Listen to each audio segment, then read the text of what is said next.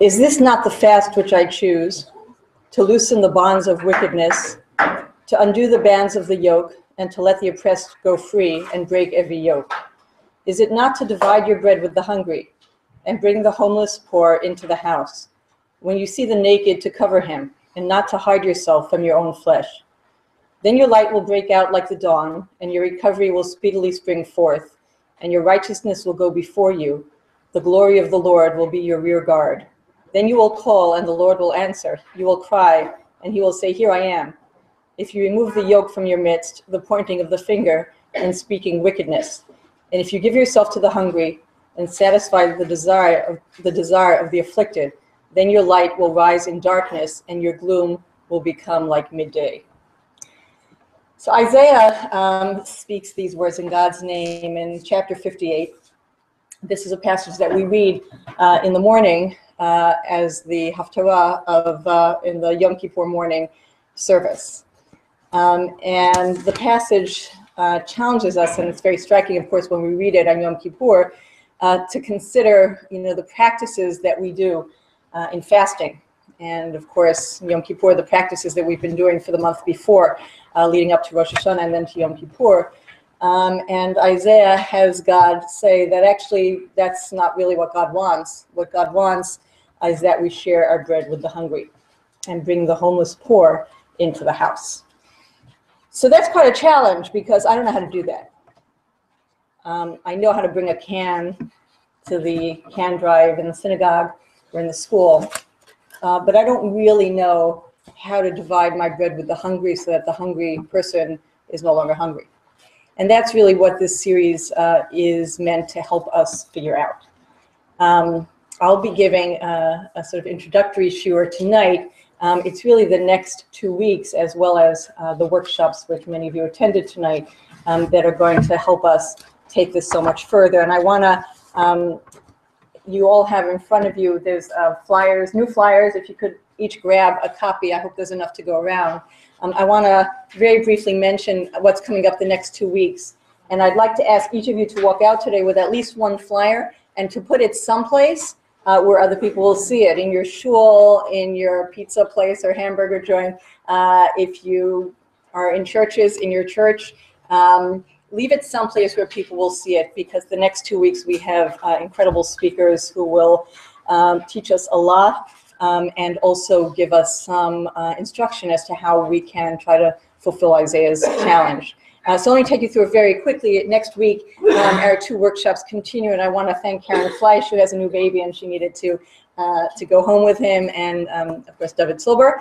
And after that, we have a lecture by Mark Winnie. Mark Winnie is coming to us from, was it New Mexico? So he's coming from us.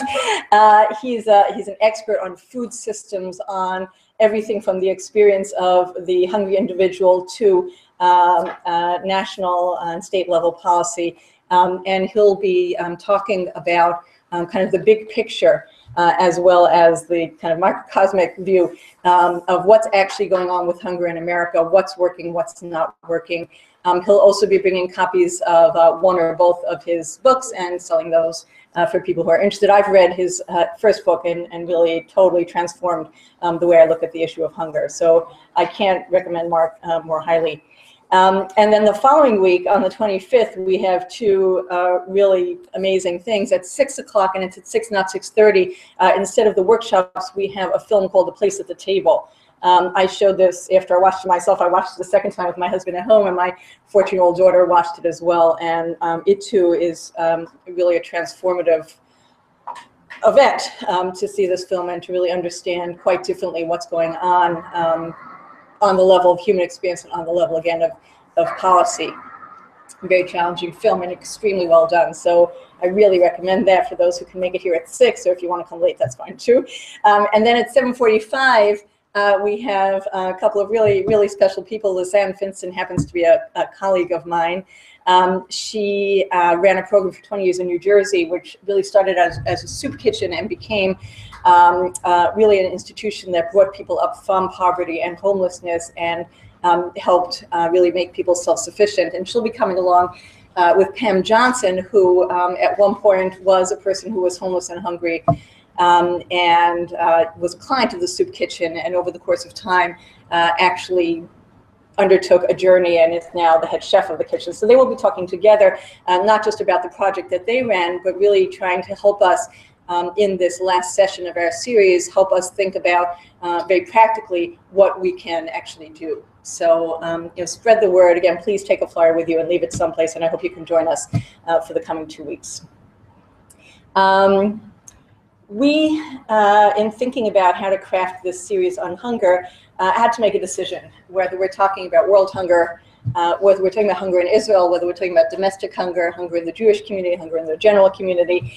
We couldn't do it all, and we felt we needed to focus, so we did decide to focus on domestic hunger.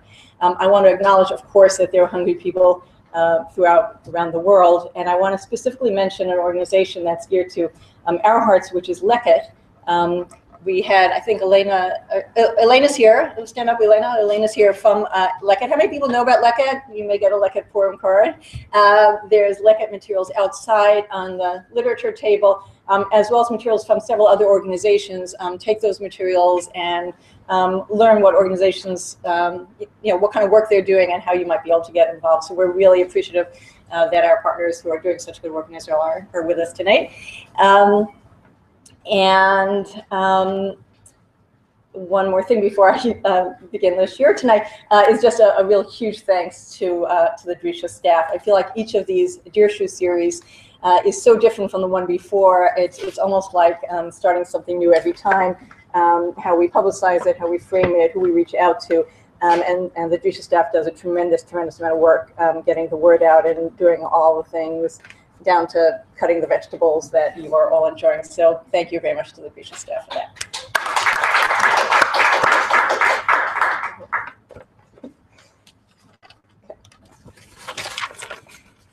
So the author of Mesilat Yesharim starts his book in a way that probably nobody should ever start a book or a shiur, but I'm actually going to start it the same way. He says, I'm not going to tell you anything you don't know. But I'm going to try to say it in a way that hits home. So that's what I'm going to try. Now, I'm not going to tell you anything you don't know. If you walk out of here and somebody says, what did she say? You're going to be able to sum it up in a sentence, and the person's going to say, yeah, what's new about that? I think, though, that, first of all, the sources that I'm going to learn with you are incredibly interesting. Ariella, I left my stack of sources in my office. Can you go with them? Yeah, sorry. You said I would do that, probably, and I did. So the sources are really beautiful and incredibly interesting sources. But also, I see tonight's session, if I do it well, and if you give yourselves along with me in this shiur, as kind of inviting us all to an exercise of religious imagination. This shiur is going to be about rain and how rain is understood in biblical texts and in rabbinic texts. And I want to offer you the understanding of rain that we're going to be encountering as a kind of a model or a framework to carry with you, hopefully through the next couple of weeks and throughout the work that we will all go on to do in thinking about how we attempt to fulfill our responsibilities in relation to issues such as hunger. So thank you, perfect timing. A little drama, it's always good to have it. Okay, I'll wait till they start to go around. I got one. I'm good, yeah. Otherwise I would have realized earlier that okay.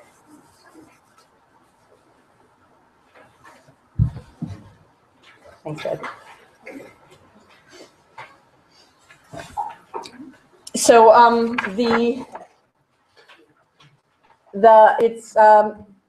it's stapled as if it's a Hebrew handout. So the top source should say Bereshit Rabbah. Yeah, that's your first page. Okay. So Bereshit Rabbah, midrashic text. We're gonna first read just the first 2 lines of the source, and then later, a little later this evening, we're gonna get to the rest of this source. So just the first 2 lines of it. I'll read the Hebrew and I'll kind of ad-lib my own translation. The source says, "Kach hayta haaretz shota mitchila, ve'ed yaleh min haaretz v'hishka et kol eitz hagan." V'hishka et kol pnei ha'adama. V'chazar bo HaKadosh Baruch Hu shelo tehei ha'aretz shotah ela milmala. Originally, the Midrash says, the earth drank in the following way. And as the earth got water in the following way, quoting Genesis chapter 2, an aid, which I'll translate here as a spring would go up from the earth and water all of the surface of the ground. And so originally, the earth was watered by means of a spring. Bless you. And the Blessed Holy One changed his mind so that the earth would only drink from above. Now, what is this referring to? What it's referring to is the passage that you have next on your page, Genesis chapter 2. This is the introduction to the second account of creation. And the text tells us in verse 5, V'chol siach hasadeh terem yeh ba'aretz, v'chol esef hasadeh terem yitzmach, ki lo himtir Hashem Elokim al ha'aretz, v'adam ayin la'avod et ha'adamah. There was no shrub of the field yet on the land, and there was no grass of the field yet growing, because the Lord God had not called on the land, and there was no human being to work the earth. So there's two reasons that there's no plant life yet. One is lack of rain, and the other is that there's no human being to till the soil. Now, if we skip to verse 7, we see that it says, "Vayitzar Hashem Elokim et Adam afar min ha'adamah." God shaped the human being from the dust of the earth. God breathed in his nostrils the breath of life, and the human being became a living creature. So that corresponds to one of the lacks in verse 5, right? There's no human being. Now, what about there's no rain? Right? God hadn't caused rain, and there's no human being. Verse 7 says God makes a human being. So what would you expect verse 6 to say? God brings rain. So what does verse 6 say? Verse 6 says, "Ve'ed ya'aleh min ha'aretz v'hishka et kol panei ha'adamah." An aid would go up from the land and watered all the surface of the ground. Now, nobody actually knows what the word aid means, because it only appears one other time in the entire Tanakh, and that's in the book of Job, and nobody has a clue what it means there either. And if anybody knows modern Hebrew, right, adim, right, is mist or water that evaporates. But that modern Hebrew meaning of the word comes from one of really two possible understandings of what aid means in verse 6. If you look at the English translation that I have here, which is the New American Standard Bible, it's just what I got on the internet, it translates, "A mist used to rise from the earth." And that is a very common translation. An alternative translation, which I think is a much better translation, is that it's not talking about a mist that would rise from the earth. And what's the idea of the mist rising from the earth? Is the idea that verse 6 should correspond to the fact that verse 5 told us there was no rain yet. So then verse 6 is telling us, okay, God brought rain. How?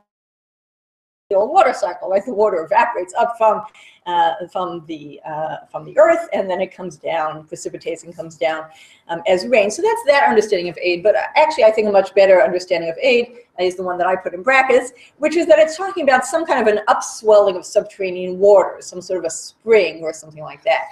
In other words, that verses 5 and 6 are saying God didn't yet cause rain to come. Rather, instead, there was a different way that God watered the earth in those days, right? God watered the earth through an upswelling of subterranean waters. And rain will only come later on. Now, we could talk a lot more about that, but we won't. Let me just posit that that is, of course, the understanding. It's the second understanding that the Midrash in Bereshit Rabbah is using. The Midrash is understanding as that initially, the way the earth got its water, the way the earth drank, shotah, was from this spring, which would come up from the ground. But God changed God's mind, and God determined that from now on, the way the earth would get water would be from above. And the Midrash will go on to say, we'll get back to this later, we'll tend to answer the question, why does rain come from above? Hence the title of this session. But before we get to the Midrash's explanation of why God would change God's mind and determine that it's a better policy to have the ground watered by rain, I want to look at the next text, which is Deuteronomy chapter 11, because this text actually contrasts two different locales the land of Egypt on the one hand and the land of Canaan, the land of Israel on the other hand. And it contrasts those two lands in terms of how each of those lands gets its water. You'll notice I bolded 3 verses, and then the 4th verse, which is not bolded, begins the passage that we know of as V'haya im Shema, as the second passage of Shema. So we'll keep that in mind. We'll get back to that later, but just to contextualize a little bit. So Devarim chapter 11 says the following thing. Ki ha'aretz asher ata ba shama l'rishta, lo ke'eretz Mitzrayim hu asher yitzatem misham, asher tizrat zaracha v'hishkita b'raglecha kigan hayarak. The land which you are coming to possess is not like the land of Egypt from which you came, which, meaning the land of Egypt, you sow your seed and you water it with your foot like a vegetable garden. Just a caveat, what does it mean water with your foot? So there's different hypotheses about it, but the... something which allowed the water to irrigate. Right, so what most people say about this, not 100% clear, but what most people say about this is that the land of Egypt was, of course, essentially watered by the Nile and the tributaries of the Nile, and then irrigation channels, which would be directed to different parts of your field, and that when you wanted to direct water to one or another part of your field, you would do that by opening an opening in a channel or by closing it with your foot. So that's one hypothesis, but it certainly is referring to the fact that Egypt gets its water from the Nile, from the river. But on the other hand, verse 11, but the land which you are crossing over to possess is different.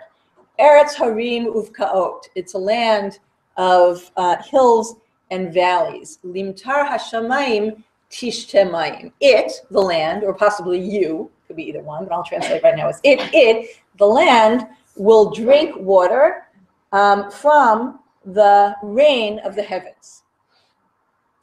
Verse 12, Eretz asher Hashem Elokecha doresh ota. Tamid einei Hashem Elokecha ba mereshit hashana v'ad acharit hashana. It is a land which the Lord your God is doresh. We'll get back to that word in a minute. A land which the Lord your God is doresh. Always the eyes of the Lord your God are upon it from the beginning of the year through the end of the year. So what is the distinction that's being made here? The Egypt, on the one hand, right, gets its water from the Nile and it's irrigated by you.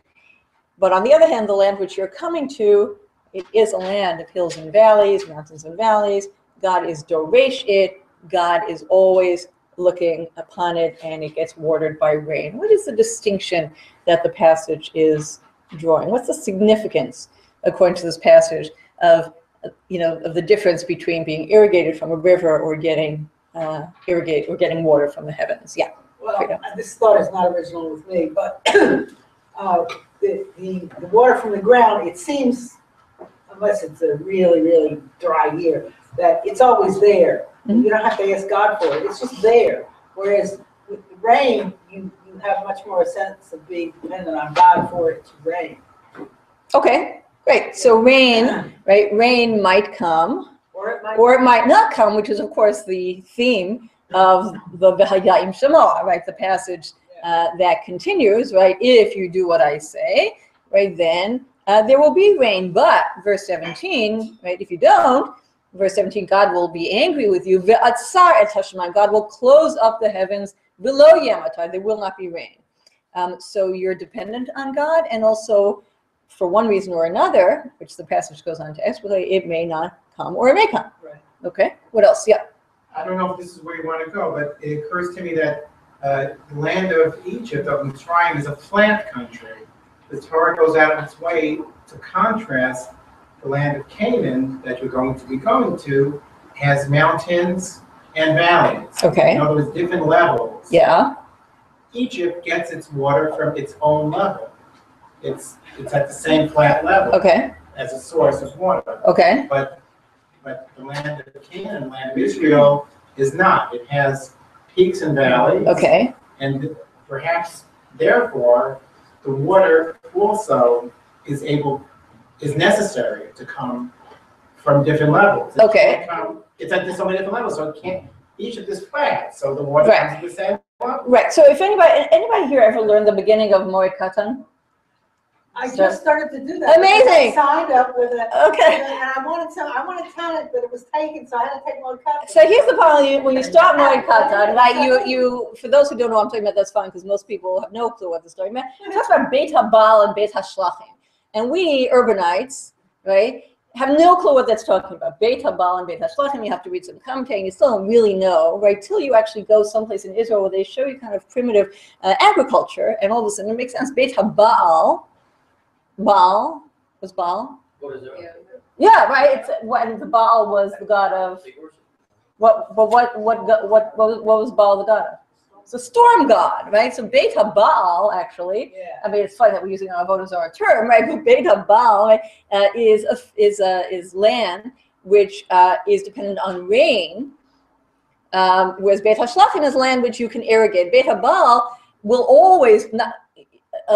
Something that's elevated will always be a Beit HaBaal. You can't irrigate up the mountain. Okay, so I yeah, understood the significance of the mountains. Yeah. That sometimes the clouds could go beyond and then bring somewhere else instead of here. interesting. Okay, that may be true. Right, that may be true. That when you have hills and valleys, sometimes it may get to you and sometimes not. But the point also is that if you have mountains, you can't actually just rely on irrigation. You need the rain to come down. Okay, what else are we seeing here? Yeah. I mean, in a more metaphorical way, like Yeah. Egypt could represent kind of underground, like this kind of profane, sinning world, like the waters on the ground, the earth. And whereas going into the promised land, it's more like spiritual, heavenly, and so we are nourished from above. Okay, so that's just limtar hashamayim, right? That what nourishes us is coming from elsewhere, right? It's not what's already here, right? It's coming from elsewhere. It's coming from something that we, associate with the divine, right? It's not our realm; it's the realm of the divine. Okay, what else? Yeah. Oh, sorry. There's either of you. Don't fight. You can both go ahead. Yeah. I think we're supposed to think of Egypt as the less desirable of the two.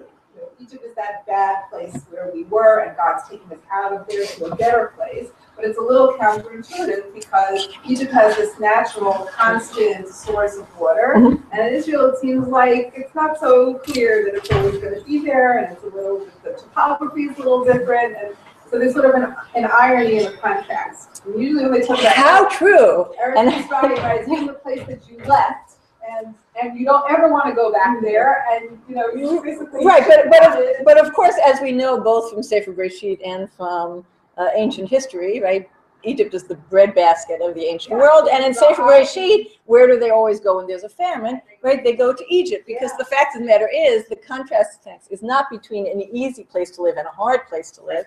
Actually, it is between an easy place to live and a hard place to live. The easy place to live is the land of Egypt. The hard place to live is the land of Israel. And the reason it's a hard place to live is what? Right? Why is it a harder place to live? Because the water is iffy and... Exactly, right. It's because the water is iffy, right? And within the theology of the text, the water is iffy because, verse 12, Eretz Asher Hashem Elokecha Doresh Ota. Right? It's a land which God is checking into. How do you understand Doresh here, by the way? Like if you had to translate it. Seeking prayer. Sorry? Seeking in prayer. Okay, seeking in prayer. What else? How else could you translate Doresh? Sorry? Doresh means To demand. Okay, how else could you translate Doresh? To search. Okay, one second. I just want, what else? Doresh, Drisha, Dirshu, yeah. Okay, how else? In this context, if you had to just, you're translating, you're not gonna, right? You're doing the New American Upper West Side Bible translation. You have to, just translate. Verse 12, a land which. So this is interesting. Look at the translation that I have here, which again is totally random. It happens to be the New American Standard Bible because that's what I found on the internet first. Translates here, a land for which the Lord your God cares.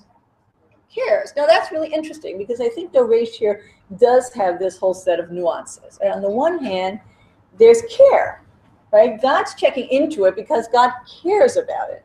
And on the other hand, right, the flip side of caring, as every parent has tried to convince their recalcitrant teenager, the flip side of caring is, no, you can't stay out till 2 in the morning. Oh, the other kids allow them to? Well, I don't care about the other kids. I care about you, right? So Dorei Shota really has both those things. This is a land that God cares about, which means, yes, that God nourishes it by giving God's life-giving waters, and at the same time, it means that God is Doresh in the sense of the juridical sense that we know from elsewhere in Sefer Devarim, Drisha v'chakira, v'darashta v'chakata heitev. You investigate it, right? There's a kind of forensic sense. God is inquiring. God is checking into things.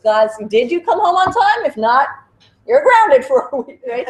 God is checking it out. And again, that leads into the V'hayim Shemo passage that continues. God's checking it out, and if God doesn't like what God sees, right, God's eyes are on it all the time. Is this the elf on the shelf?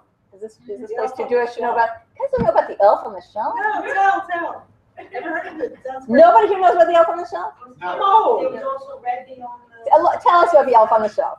I don't know if I know too much about it. It's like a little elf that's on the shelf creates the games. And I think it's like doesn't watch over to make sure that you're doing well. Yeah, it's this really, I don't know who, any child psychologists in the room? I don't know who invented this idea, but it's for like kids who celebrate Christmas, and like the month or so before Christmas, a parent, and this elf is essentially like watching what you do to tell Santa whether you've been good. And I think like it's electrical and it looks around us. I mean, it's an incredibly creepy idea. But that's right. And now, God's always watching, right? So it's not about which is the easier place to live. That's hands down. The easier place to live is Egypt, right? Because the land of Canaan might not get rain. And at the end of the day, it actually depends on you. Now, by the way, this distinction between, this idea of Egypt being kind of a nice place to live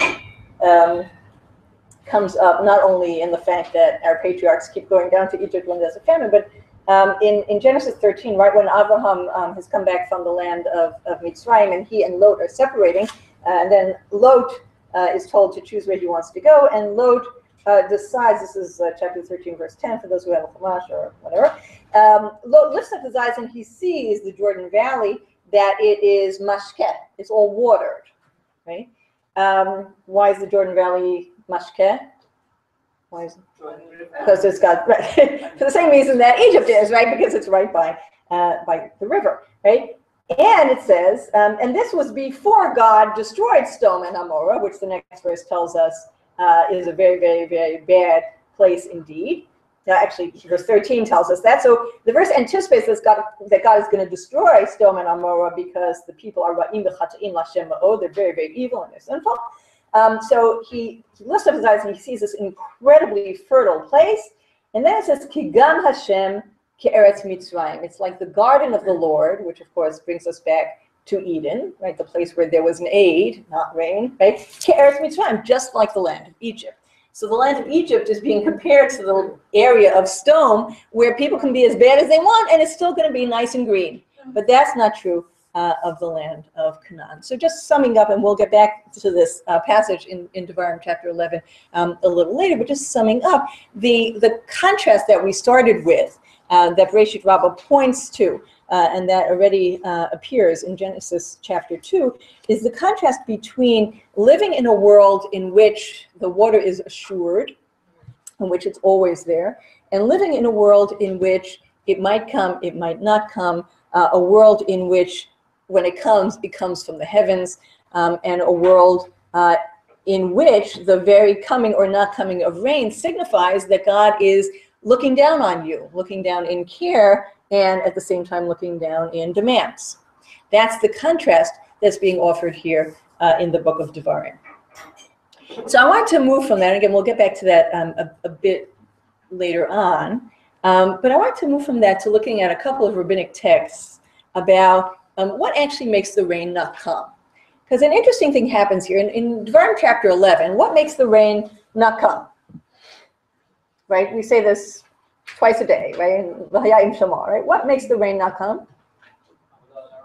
Right. So give us a chapter and verse here, chapter 11, verse 16, right? Hishamru lachem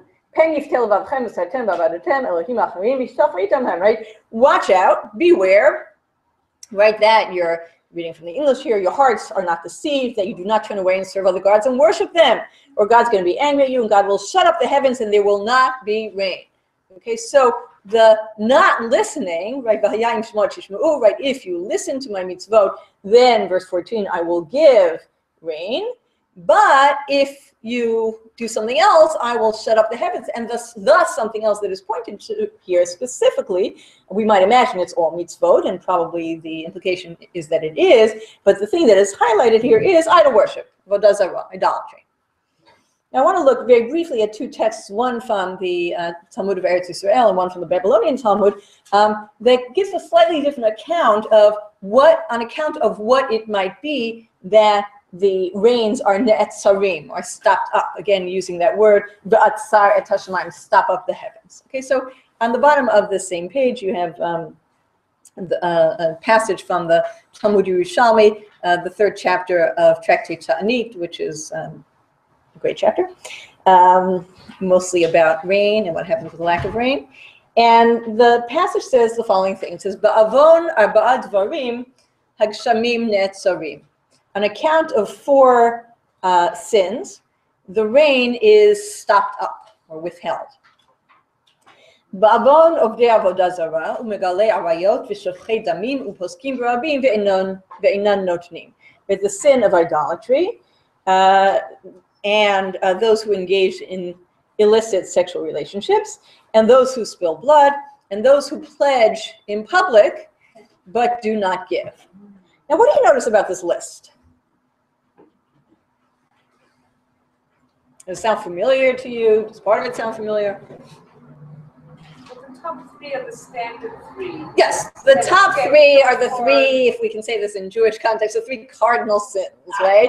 The big 3, right? Avodah zarah, gilui arayot, and shfichut damim, right? Those are the 3 things that you need to be killed rather than violate, right? Those are the 3 biggies. So if you're going to choose terrible sins on account of which God might stop the rain, this would be a kind of a natural list. And all of a sudden you tack one more thing on. So when you tack one more thing on to the big 3, that would suggest to me that what you're really doing is saying, yeah, we know about the big 3. Now here's what's really bad, right? And what's really terrible? What is it? People who don't write. So go home, guys, and write that check that you pledged to whoever you pledged. Exactly. You pledged charity, and you didn't pay up. On account of that, rain doesn't come. Now, if you turn to the next page, yeah, I know. I can see you, Jay, just calling up and saying, God don't like us. or anybody else, or Drisha for that matter. Is there another handout we can? Okay, thank you. Now, if you look at the top of the next page, this is the Talmud Bavli equivalent of that passage. And here, it's an interesting passage. We're not going to read through the whole thing, but if you sort of count the underlying things, you can see that there's 7 things with 1 underline, and 2 things with with a double underline. Do you see that? Where it says Babylonian Talmud, Ta'anit 7b, 8 to 8b? Yeah, okay. So this is actually, this is extracted from the course of a whole page and a half of Talmud. And over the course of that page and a half, several sages come along and say, rain is withheld because of such and such. Rain is withheld because of such and such. And actually there are 7 of those, which is just a kind of a nice literary number. And then twice they say, rain falls in such and such situation. So in any event, if you just want to kind of scan them, we're not going to read through all of them. I think what you'd notice is that most of the things here to which the stopping up of rain is attributed, actually, you don't have those big 3 at all. You don't have idolatry, you don't have murder, you don't have illicit sexual relationships. You have other kinds of misdeeds, many of which, not all of which, are kind of bin adam l'chavero, right? A kind of interpersonal misdeeds. And I want to point to 2 of them. One is the very last one. Rabbi Yochanan says, in hagshamim ne'atzorim ela, right, that rain is only stopped up on account of people who pledge charity in public and do not give. This is the same teaching we just saw in the Talmud of Eretz Yisrael. And then if you look at the third line, Rav Chisda says, well, rain is only stopped up on account of those who neglect Trumot and Masrot. Right? Trumot are the gifts to the priests, and Masrot are the gifts to the tithes that go to the Levites and to the poor. So these are two statements by rabbis that suggest that rain is stopped up when you don't give what you're supposed to give, when you don't give the tzedakah that you have committed yourself to giving, or when you don't give the agricultural gifts that the Torah requires you to give. So this is interesting, right? Because both of these texts are kind of prioritizing in relation to rain, a kind of sin or failure to fulfill your obligation, very different, hold on one second, very different from what's emphasized in Deuteronomy chapter 11. This is not Avodah Zarah, it's not Avodah Zarah plus, right? This is, you failed to give the charity that you were supposed to give. Yeah, Frida. I'm just curious, it says, all of them say rain only falls or rain only is withheld. Yeah. Why, do they all really think that it's only their reason and not the other? Yeah, that's a good question. I don't think so. I think it's a kind of rhetorical advice, right? Right? Rain is never stopped unless it means, I really want to. That's my sense. Yeah.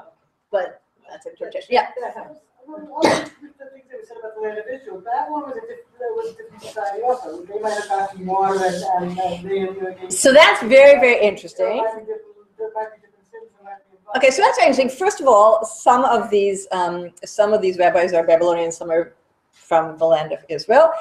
Secondly, as you saw, the Talmud of the land of Israel says a very similar thing. And thirdly, interestingly, you're quite right, that the Bavli is well aware that Bavel, right, Iraq, is much more like Egypt or Eden. Actually, it's probably where Eden is imagined to be, right? Yeah. If you think back at chapter 2 of Genesis, right, you have the rivers that come out of this upswelling from the earth, and one is the Prat, and one is the Chidek, the Tigris and the Euphrates, right? So Bavel has the Fertile Crescent. So the Bavli is well aware that Bavel is much more similar to Mitzrayim, and they do not see that as a very good thing. They see that as a very useful thing, right? It's very convenient. You have Palestinian sages, visiting Bavel and saying, wow, there's so many dates here. If I lived here, I could learn so much Torah. And then they're up all night with terrible stomach aches because they eat too many dates.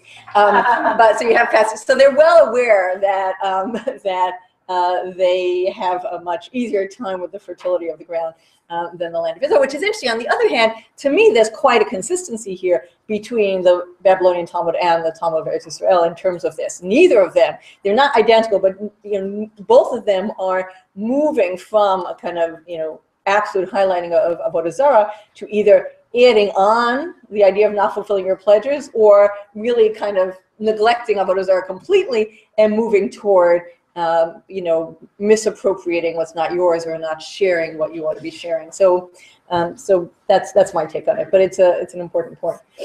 Okay, I want to move to the next passage here. The Masechet Ta'anit. Anybody here raise your hand if you've learned either Mishnah or Gemara of Ta'anit at all? So already, okay. So in the first chapter, it talks about what happens if over the course of the beginning of the year, when beginning of the rainy season, rain doesn't come, and at different points in time, there begin to be these series of fasts. And before the community fast, there's a point in time much earlier where yechidim, individuals, fast. And the question is, who are these yechidim? So actually, the Babylonian Talmud and the Talmud of Eretz Israel have different interpretations of who these individuals are. So this is the Talmud Yerushalmi here, and it says, who are the Yechidim? The Yechidim are the people who are appointed stewards of the community. Mitmanim parnasim al hatzibur. The stewards of the community. And the Gemara is kind of puzzled by this and says, Mikevan shehu mitmaneh parnas al hatzibur hu mitpalel v'na'aneh. Really, because somebody is appointed the steward of a community, he has the power to pray and be listened to, and his prayers are going to be responded to. Like, what makes, just because somebody is the head of the city council, does that make him so righteous? Ella, the text says, "Mikevan shehu mitmaneh parnas al hatzibur v'nimtza ne'eman kedai hu mitzlaya u'mitanaya." But rather, if he's a person who has been appointed a steward of the community and is found to be ne'eman, he's found to be trustworthy, he's found to be faithful to his task, then he is worthy of praying and being responded to. And then the Gemara tells a story. It says, Chad Barnash, a certain individual, Havamapik Masra Ketiknan, right, was set aside his tithes as they're supposed to be. And he properly separated and presumably gave off his tithes. Amar le Rabbi Mana, so Rabbi Mana said to him, Kum, get up and say, Bi'arti HaKodesh min habayit. Get up and recite the following pasuk. We'll read what the pasuk is in a second, but let me just explain that what's happening is that Rabbi Mana is saying, we need somebody to pray for rain, and because you are a person who correctly set aside your tithes, you are the person who can say this prayer.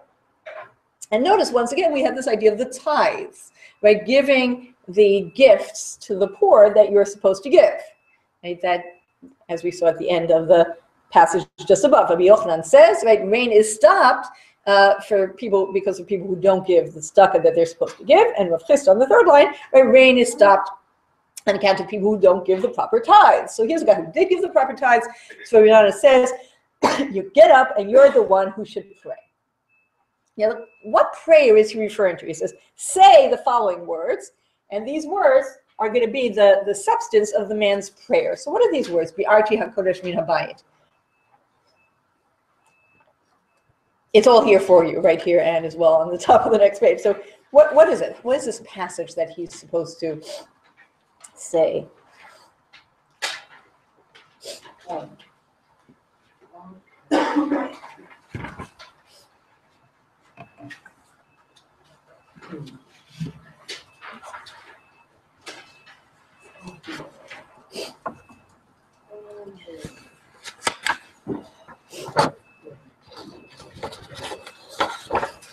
Yeah. Doesn't it mean that you remove the paladin from your house? In other words, the things that were already dedicated to someone that you don't have those things, you could just send them more than come off?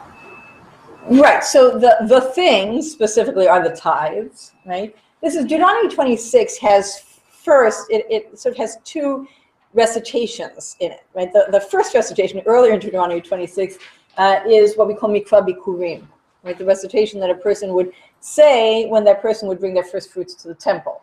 And that begins Arami Oved Avi, which we say and explicate at the Seder, right? And right after that, the Torah gives another recitation, which is the recitation that you are to say when you remove the tithes from your house. So you've set aside these tithes, and now you distribute them. So verse 12 says, right, when you have finished tithing all of your tithes, v'natati lalevi lager layatom v'la'almana v'achlu b'sharecha b'saveu. You should give it to the Levite, to the stranger, to the orphan, and to the widow, and they shall eat in your gates, and they shall be satisfied. Okay, so that's who you give the tithes to. And then verse 13, v'amarta lifnei Hashem elokach, and then you declare, you make a declaration. This is called vidui maaser in a text. You make a confession, or you make a declaration about your act of tithing before God. And you say, bi'arti hakodesh min habayit. I've removed the sacred portion from my house, and I have given it to the Levite, and to the stranger, and to the orphan, and to the widow. I've done exactly what you asked me to do. And then skipping to verse 15, this is the prayer part of it. Hashkifa mimon kadshecha min hashamayim. Look down from your holy habitation, from the heavens. Uvarech et amcha et Yisrael, ve'et ha'adama asher natata lanu, ka'asher nishbata lavotenu, eretz zavat chalav udvash. Look down from your holy habitation and bless your people Israel and the land which you gave us, as you swore to our forefathers, a land flowing with milk and honey. So looking back at the text that we read a minute ago, right, this person, Rabbi Mana turns to the person who has correctly given his tithes, and he says, get up and say, Bi'arti HaKodesh min habayit. What he means is, say the prayer that a person according to the Torah, can say when that person has given their tithes. And the prayer again is in verse 15. Look down from your holy habitation and bless your people. One second, bless your people and the land which you gave us.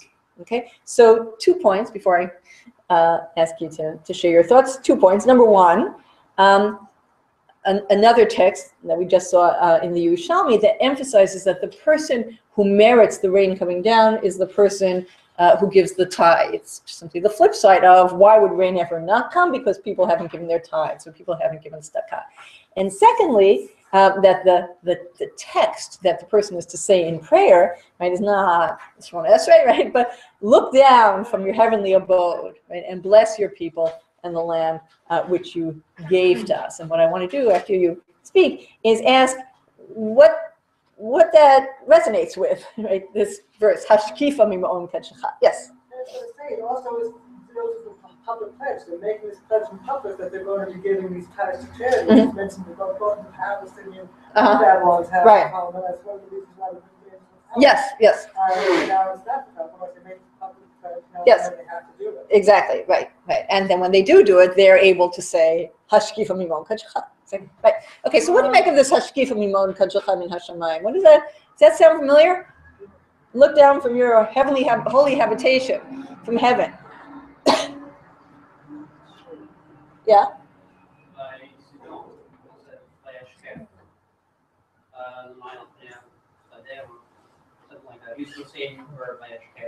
Mm-hmm. Very unusual. God's looked out at the plain of Sodom. Yes, and what does God do on stone? To stone? He destroys the planet or something. Yeah, what's the verb? Well, when he rains down. yes, exactly, right? God is mamtir on stone. So that's very interesting, right? Because what's interesting, if you go back to that first source that we looked at in Genesis chapter 2, right? We saw that the source on the one hand says, well, God hasn't brought rain yet. Lohim tir, God hasn't rained down yet. Chapter 2, verse 5 on the first page. And on the other hand, so then you expect that it's going to say, now God brought rain, so there could be plant life, but instead it says that an aid came up from the ground. Again, that's what Bereshit Rabbah is trying to deal with. What? Rain? Aid? How'd that change? How come in Eden there was this aid, and later there was this rain? Now, Kasuto, famous Bible scholar, Kasuto has a very interesting interpretation here, which I think is absolutely correct. What Kasuto says is that chapter 2, verse 5, again, looking at the first page, chapter 2, verse 5 is anticipating something that's going to be happening later on. Like this is describing verse 6, verse 7, verse 8, verse 9, are describing the world of Eden, the world that we had in Gan Eden. But verse 5, which introduces those verses, is actually anticipating the world as it's going to be outside of Eden. Mm-hmm. And what Kasuto says is that the world of Eden, and now I'll kind of use my formulation, not his, the world of Eden, as Suri said before about Egypt, sounds like a pretty good place to live, right? After all, the water's just there. You know, Adam and Eve, they sort of walk through the garden and they can pluck fruit anytime they want. They don't have to work very hard. It's all they need to do is listen to one little command, which they fail to do. But it's really not so bad because the water's always there. But the world after Eden is a different kind of a place. The world after Eden is the world that people enter into at the moment then they are knowers of good and evil, which means at the moment that they become human beings who can make autonomous choices. And rain here, the rain anticipated, the matar anticipated in verse 5, is the way God will respond to those choices in the post-Edenic world. In other words, the contrast here between verses 5 and 6 is kind of very similar, right, to the contrast that we saw in Deuteronomy 11 between Israel and the land of Egypt, right? Matar will be rain, right? Being susceptible to having or not having rain will be the situation into which you are thrust when you become a human being who is enjoined to make choices. Now, getting back to Ezra's point, what's very interesting about that is that what is the very first time the word matar, or the verse lahamtir, is used in a narrative in the Chumash?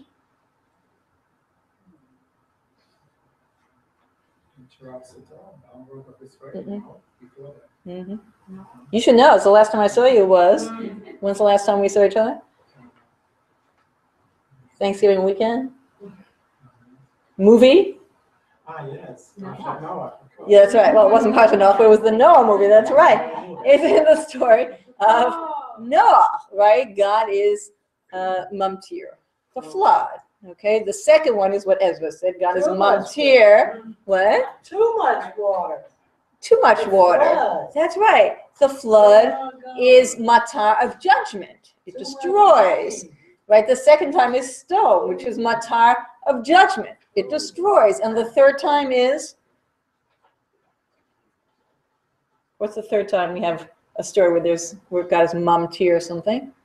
The hill? Yeah, right. The plague of hail, where God is mamtir, something that destroys. So what's very interesting is that the matar, ki lo himtir Hashem Elokim, right? Kusulo's point is that rain, right, and whether it's rain or something that's rained down, right, it could be hailstones, right, but something that's rained down from the heavens is an instrument of judgment. And in fact, in the narratives of the Chumash, it's almost always, and certainly the first three times it happens, it's an instrument of negative judgment, right? It's not life-giving, but it's life-destroying. The fourth time is, in fact, life-giving, and the fourth time is the fourth narrative in the Chumash where there's God rains something down.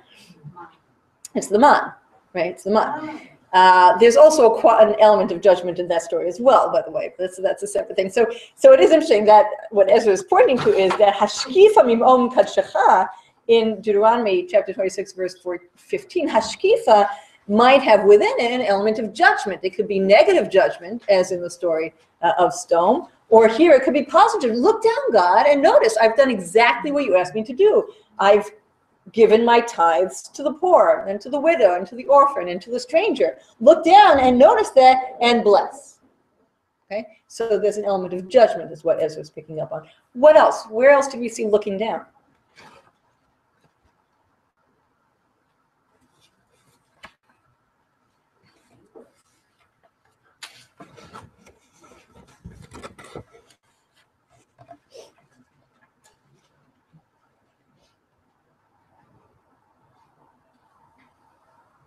Yeah?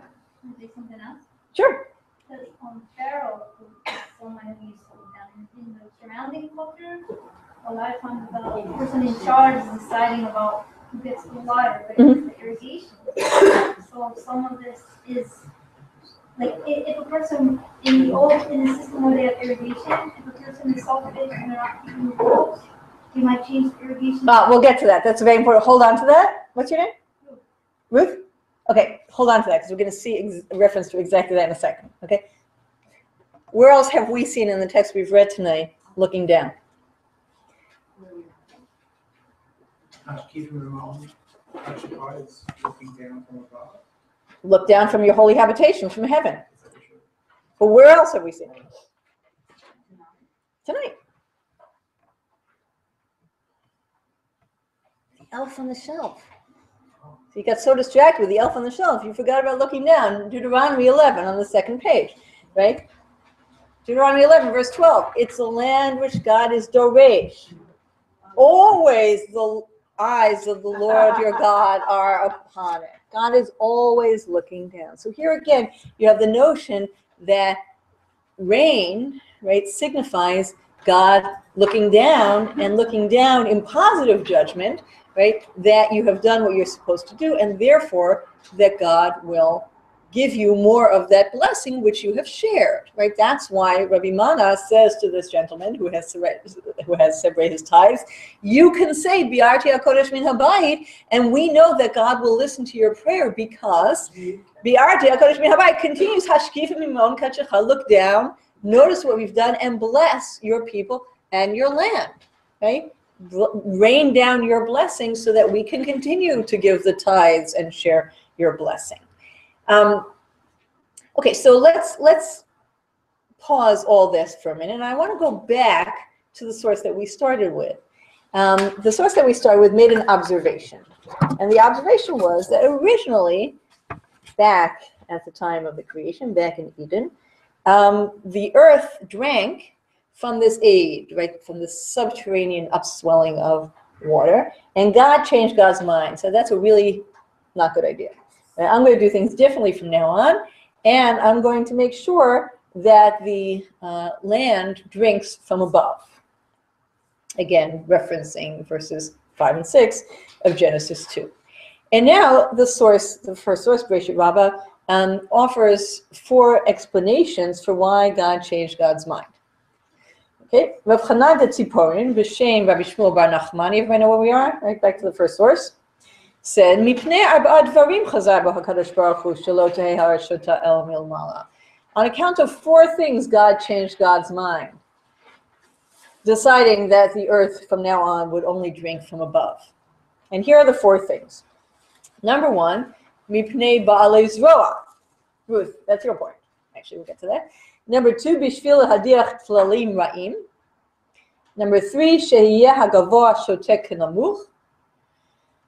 And number 4, sheyehu hakol tolim einehem klape mala.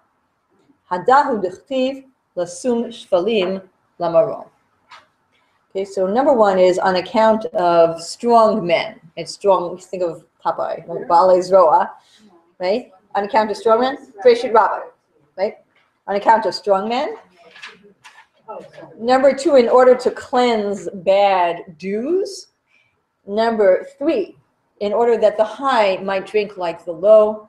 And number 4, so that everybody would direct their eyes upward. As it says, quoting the book of Job, Lasum shvalim lamarom, which they're understanding here as so that those below might look upward. There might be another interpretation of that as well. And the next verse, which is not quoted here, is Hanoten matar al pnei aretz v'sholech maim al pnei chutzot, right? That God gives matar, God gives rain on the surface of the earth, and sends forth water on the fields. Okay, so let's think about these 4 reasons. Okay, I actually don't want to talk right now about the second one, bishvil hadiach tlalim ra'im, which is nice, I think, especially in our contemporary world. I think it's the idea that through this water cycle, right, it actually purifies the water, and you get pure water as opposed to rancid water. But I want to leave that one aside and focus on the other 3. What does it mean, mipnei baalei zroa? Ruth, tell us what that means. I didn't know that that's what they would have meant, but Okay. sometimes I guess it's a type of, using your strength of your reach. Yeah. You can reach something that's not really yours, and you use the strength to divert what could have gone otherwise. Yeah, exactly. In other words, when rain comes through rivers or streams or channels on the earth, somebody who lives upstream can simply, and that person will often be wealthier and more powerful, right, can simply divert that water to their field and make sure that the people who live downstream don't get much. We have this, by the way, this is American West all the time. How about in the land of Israel all the time, right? What's happening to the waters of the Jordan River, right? Where is it actually going to, right? And who has rights to that? So this is a huge issue, right? When water flows on the earth, some people who are more powerful or more privileged can take more of that water for themselves. But you actually can't do that so easily with the rain. If it falls on my field, you can actually get it from me. So that's the first thing. The third thing, v'shehiyeh hagavoha shotek kenamuch. What's that talking about? That the high might drink like the low.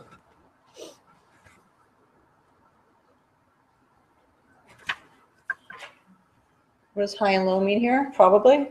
Well, the hills get as much as the valley. Yeah, probably, right? As we said before, in a land that's watered through irrigation, right? Those who live lower down will get more of that water, and those who live high up will not get it. But if it's getting it from the rain can fall all over. Yeah.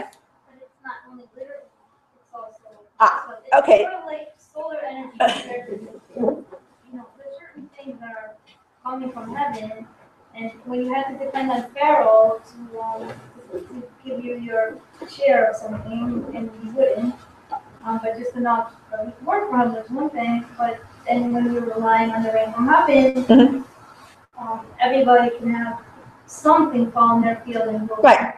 Right, so whether Nemuch necessarily means hills and valleys, or whether it means other kinds of situatedness, it could mean both. I just want to point out that if you flip the page for a second back to Deuteronomy 11, you'll notice that in verse 11, remember it said, a land of hills and valleys.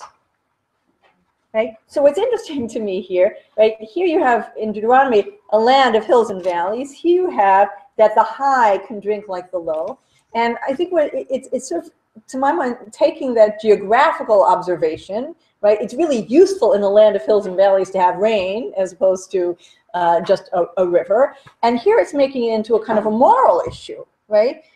Because the land of Israel is a land of hills and valleys, God decided, or because the world in general has hills and valleys, or people better situated and worse situated, God decided that God had better bring it from above so that God can make sure to share that thing equally, right? So it becomes not just kind of pragmatic, but a deeply moral issue. And then the last one is V'sheyehu hakol tolim einehem klape mala, so that everybody literally hangs their eyes, right? Directs their eyes upward.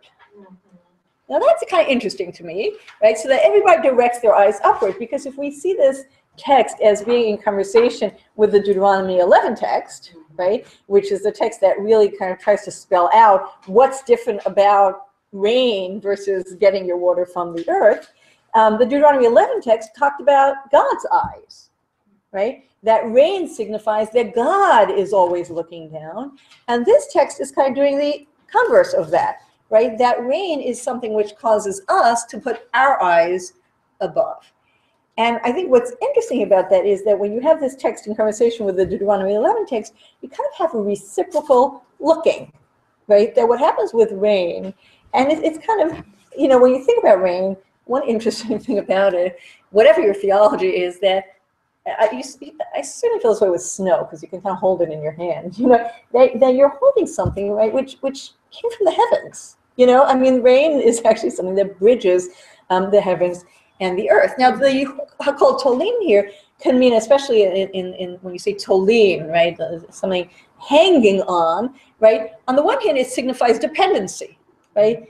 Everybody is looking upwards, so in dependency, right? You, as somebody said before, in looking at the Deuteronomy text, right? If rain comes from above, you realize that you're dependent on that coming down. You're dependent on God. But in addition, it's almost like a revelation, right? That rain is a revelatory thing. When you see, when you anticipate rain coming down, you look upward, and at the same time, God's kind of looking downward at you. It's this kind of reciprocal gaze, right? God's looking down at you, and you are looking up at God. And where I think that takes us is kind of to a next step, which also kind of brings us back to the Deuteronomy 26 source about the declaration when you bring your tithes, which is that I think one of the things that's going on here is this notion that God's looking down at us to see how are we doing. And the how are we doing, according to rabbinic text, really means how are we doing in distributing the blessings that we have. But at the same time, we're looking upward. Now, looking upward, again, is dependency. It's noticing God's, gift to us. But looking up is also, I think, in this text, doing something else. Because we've already said that the whole point of rain here, right, is that God wants to make sure to rain down the water, right, in a way that nobody who's more powerful or more of a bully can take control over. That God wants to rain down the water in a way that whether you're situated high or you're situated low, right, whatever your status is, whatever your privilege is, whatever your geographical location is, that you have equal access. So when we look at rain, right, when we put our eyes heavenward, meaning we're saying, well, what can I understand when I look at the blessing of rain? What I can understand is that God chooses to give that blessing in a way that everybody has equal access. And therefore, what I do when I give out my tithes is simply do with the rain exactly what God's intention for the rain is, right? The produce that grows from the rain simply needs to be distributed or shared in such a way that manifests God's intention for the rain. And when that happens, the rain comes down, right? It's almost an immediate, it's not even a kind of reward for, it's almost this kind of reciprocity again of, God sending down something that's meant to be shared and us sharing it, meaning that it comes down because that's what it's supposed to be for. Give me a second. Is that okay? All right, I want to move on just to the last passage that we're going to do, and then we can open it for comments and questions for those who have any. On the very last page, this is actually a very famous passage. It wasn't famous until about 5 years ago, and then I've seen it all over the place. But there's a good reason for that. It's a great passage. This is from Bavli Ta'anit. There are two little stories. Don't read them yet. I want to say a word about them. In the third chapter of Ta'anit, as I mentioned before, there's a lot of stories about rain. That's where the Choni stories are, for example. Toward the end of the chapter, there's a long series of short stories about different sages who prayed for rain or declared a fast when there was no rain.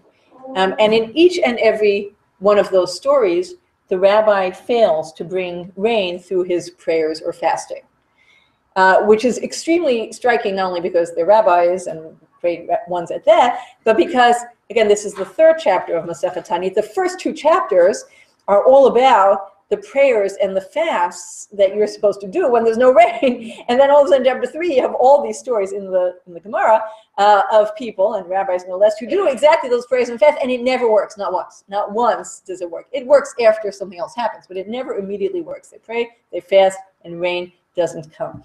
And in the middle of that series of stories come these two stories.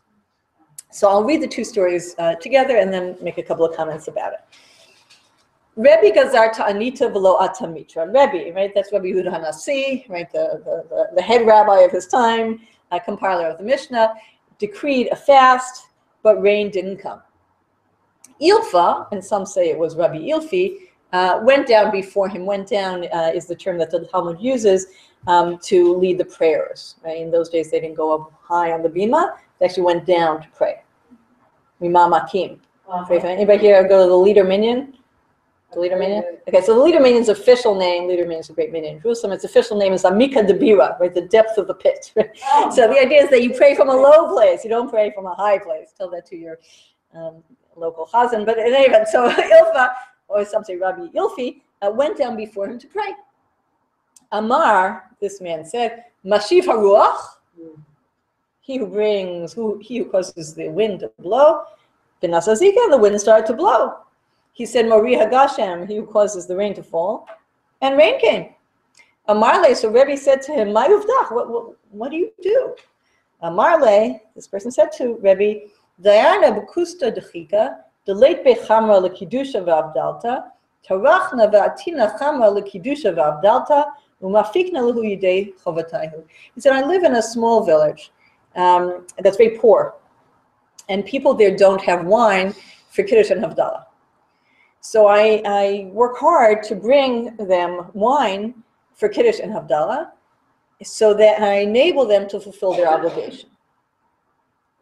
And then the next story, Rav, and Rav is kind of the greatest sage of his generation, Rav Iklalahu Atra, he went to a certain place, Gazar Ta'anita V'lo Ata Mitra, he declared a fast, but rain didn't come. Nochit Kamei Shlicha de Tzibur, so a certain person went down to lead the prayers before him.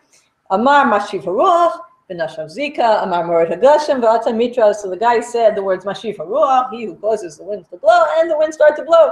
He said Mored Hagashem, he who causes the rain to fall, and the rain started to fall. Amarle, Mayuvdach. So Rav says to him, what do you do? Amarle, Mikre Dardike Ana, Umakrina Livnei Aniye Kivnei Atire, V'chol de lo efshar le lo shaklina minei midi. V'idli pera de chavri, v'chol man de pasha mishachtina le minayhu, musadrina le, mufaisina le, ad ati v'kari.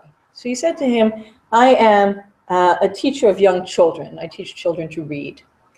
And I teach the children of the poor like the children of the rich. And anybody who can't afford it, I don't take any fees from him. And I have a little fish pond, maybe an aquarium in the kindergarten, a little fish pond. And whoever misbehaves, I bribe him with them. And I work things out and I appease him until he comes and reads. Maybe he gives him a job to feed the fish or something like that. He engages him in that. So there's, to me, a few striking things. I mean, they're great stories, plain and simple, but a few striking things about these stories. One is that these guys are actually not saying the prayers to request rain. What is the prayer for rain? We want rain. Where do we say that? Well, speak up. The same time on Right, we say that later on in the Shemona Esrei, right? We say that in Birkat Hashanim, B'tein tal u'matar livracha. Please give us rain. Right? That's called She'ilat Geshamim, asking for rain.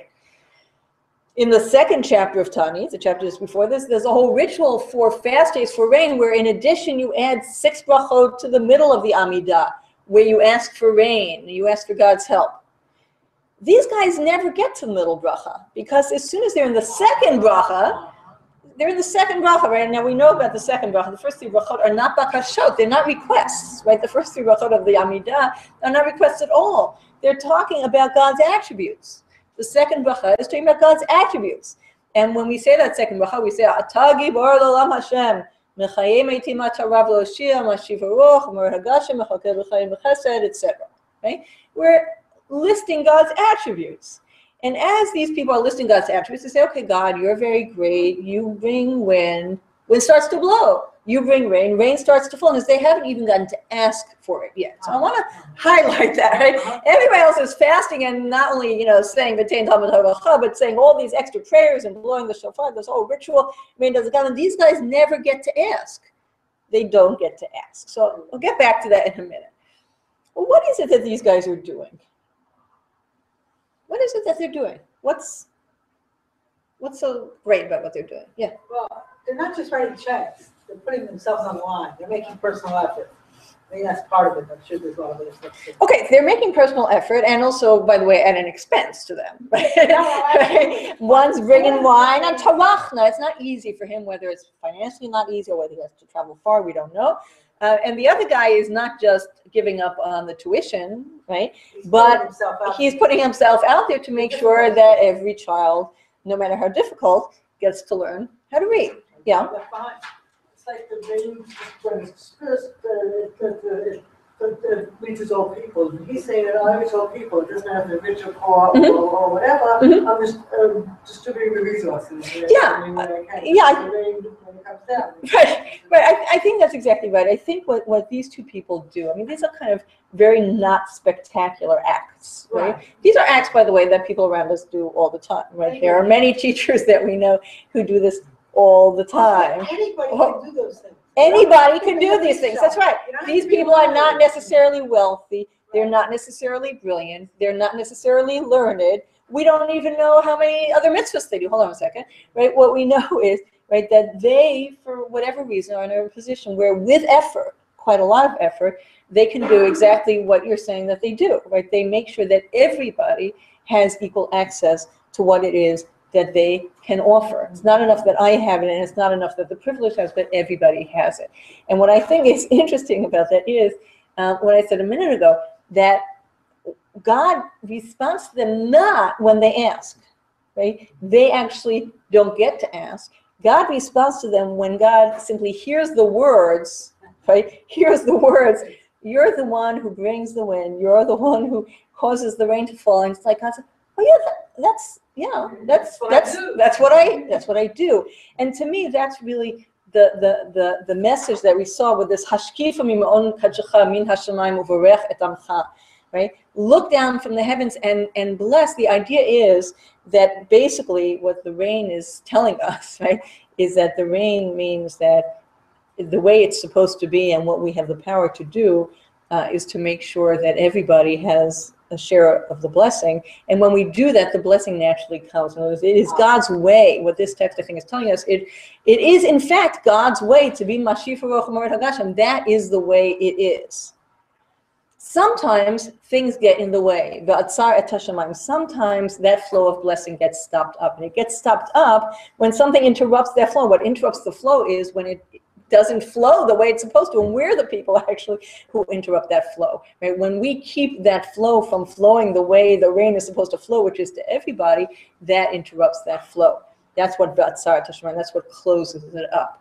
When we give those tithes, and give that tzedakah, and do something much more difficult than tithing and tzedakah, which is make sure that every child can read and everybody has the wine that they need for Kiddush and Havdalah. When we do those things, then God barely needs to be reminded, and it's, oh yes, that's right, yeah, here it is, right? That's the way it needs to be. And again, there's, I think, that reciprocity, right? When we look up to the rain and see what the rain is asking us to do, God at the same time is looking down at us and saying, yes, that's right. That is what the rain is for, and here it is. And I think that's really kind of what's being offered here in terms of rain, that these texts are offering us really one of the most mundane things in our world. Rain happens here all the time in Israel, part of the year, but it's one of the most mundane experiences. And the text is offering us a vision of that transforms that rain into something that is always potentially with us, and that asks us to kind of think all the time about how we act in the world. So let me just kind of sum up with a couple of sentences, and then for people who want to stay, some time for questions. So what I think these texts show is that, first of all, that rain is a form of revelation. It's something that's coming down from the heavens, and it's something that calls upon us to look up to the heavens. That rain is a kind of encounter with God. It's a bridging of the upper and the lower worlds. That rain signifies God's presence, right? The land of Israel is a land that has rain, meaning God is there. God is noticing. God is with us in care and in demand. God's presence makes demands. God's presence also offers blessing, and God's presence enacts judgment. Okay? What is it that you're doing? What is it that you need to be doing? The blessing of rain, according to these texts, is something that we cannot control. It is something of which we can't take a greater share than what anybody else has. And it's something in which God's desire to sustain everyone and all creatures is manifest. And therefore, the blessing of rain reminds us of our responsibility to create and sustain a world in which everybody has a share in those blessings. So, as I said at the beginning of this session, I didn't say anything you don't know.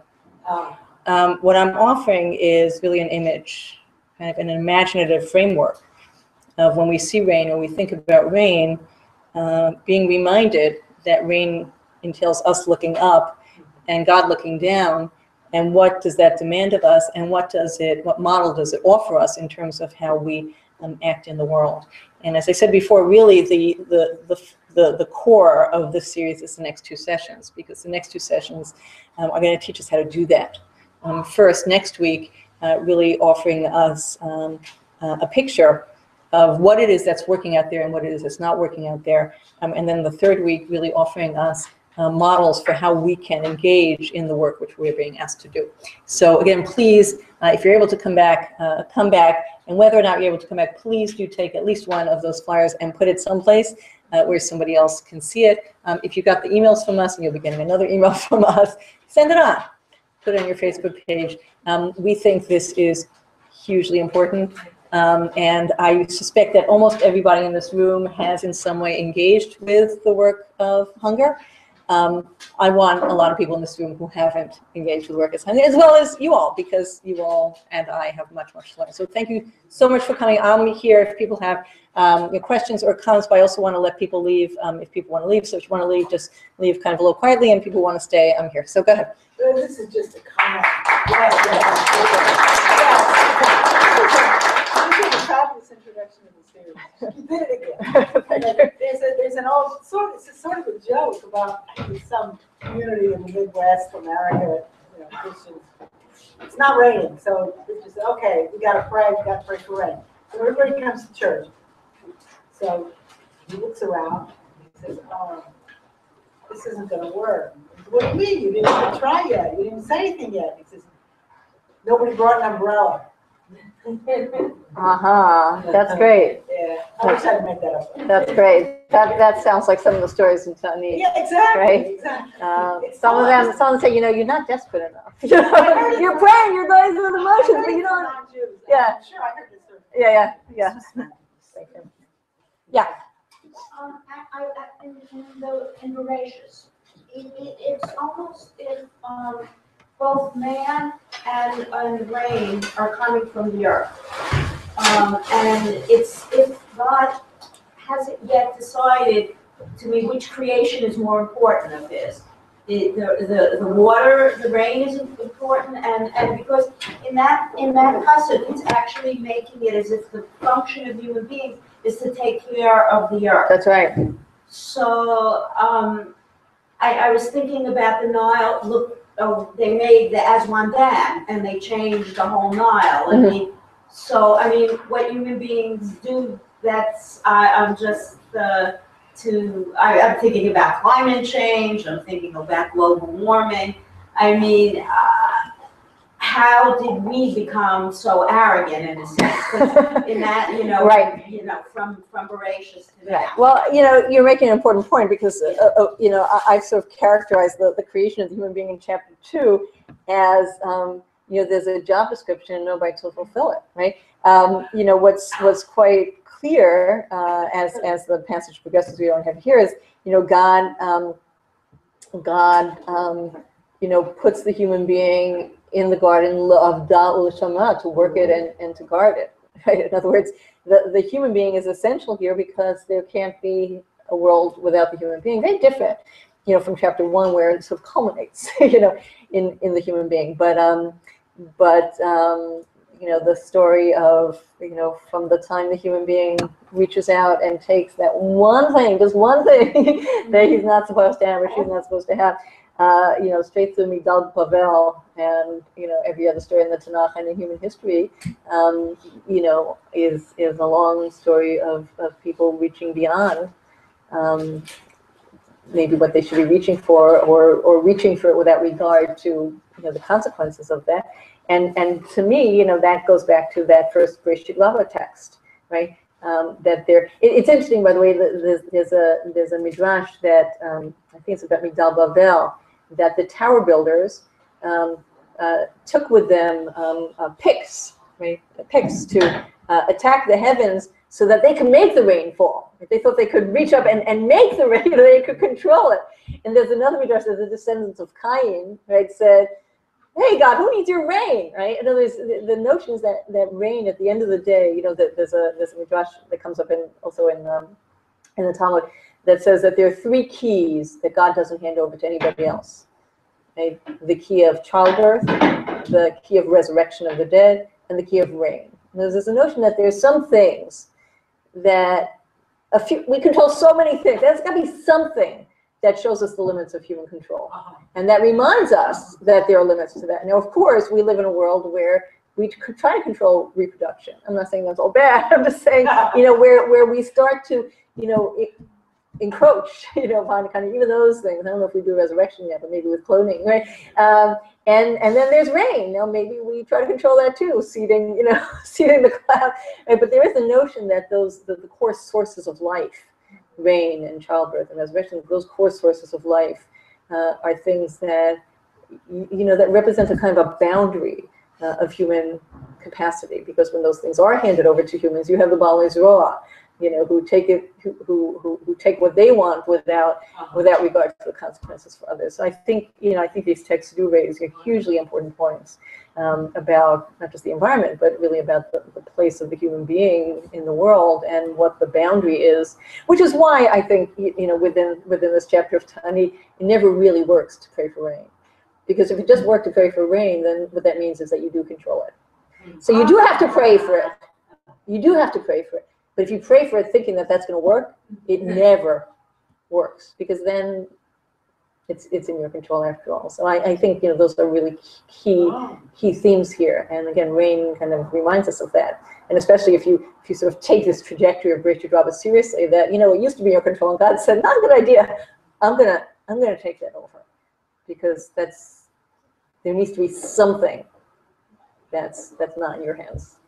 Yeah. Yeah, the thing is, there's control in the sense of we're gonna do these rituals and we're gonna fast and we're gonna do all those, those 6 practices and do all this stuff. That's one kind of control that isn't really always gonna work. You're not in control. But the stories, those 2 beautiful stories about the guy with the fish and the otherwise, that's doing something. Exactly. It's not the same. And they're not doing it to get the rain. That's okay? exactly What they're doing is they're functioning on this earth. right. They're not trying to control the They're heavens. not doing it. Exactly. Exactly. Right. Very good.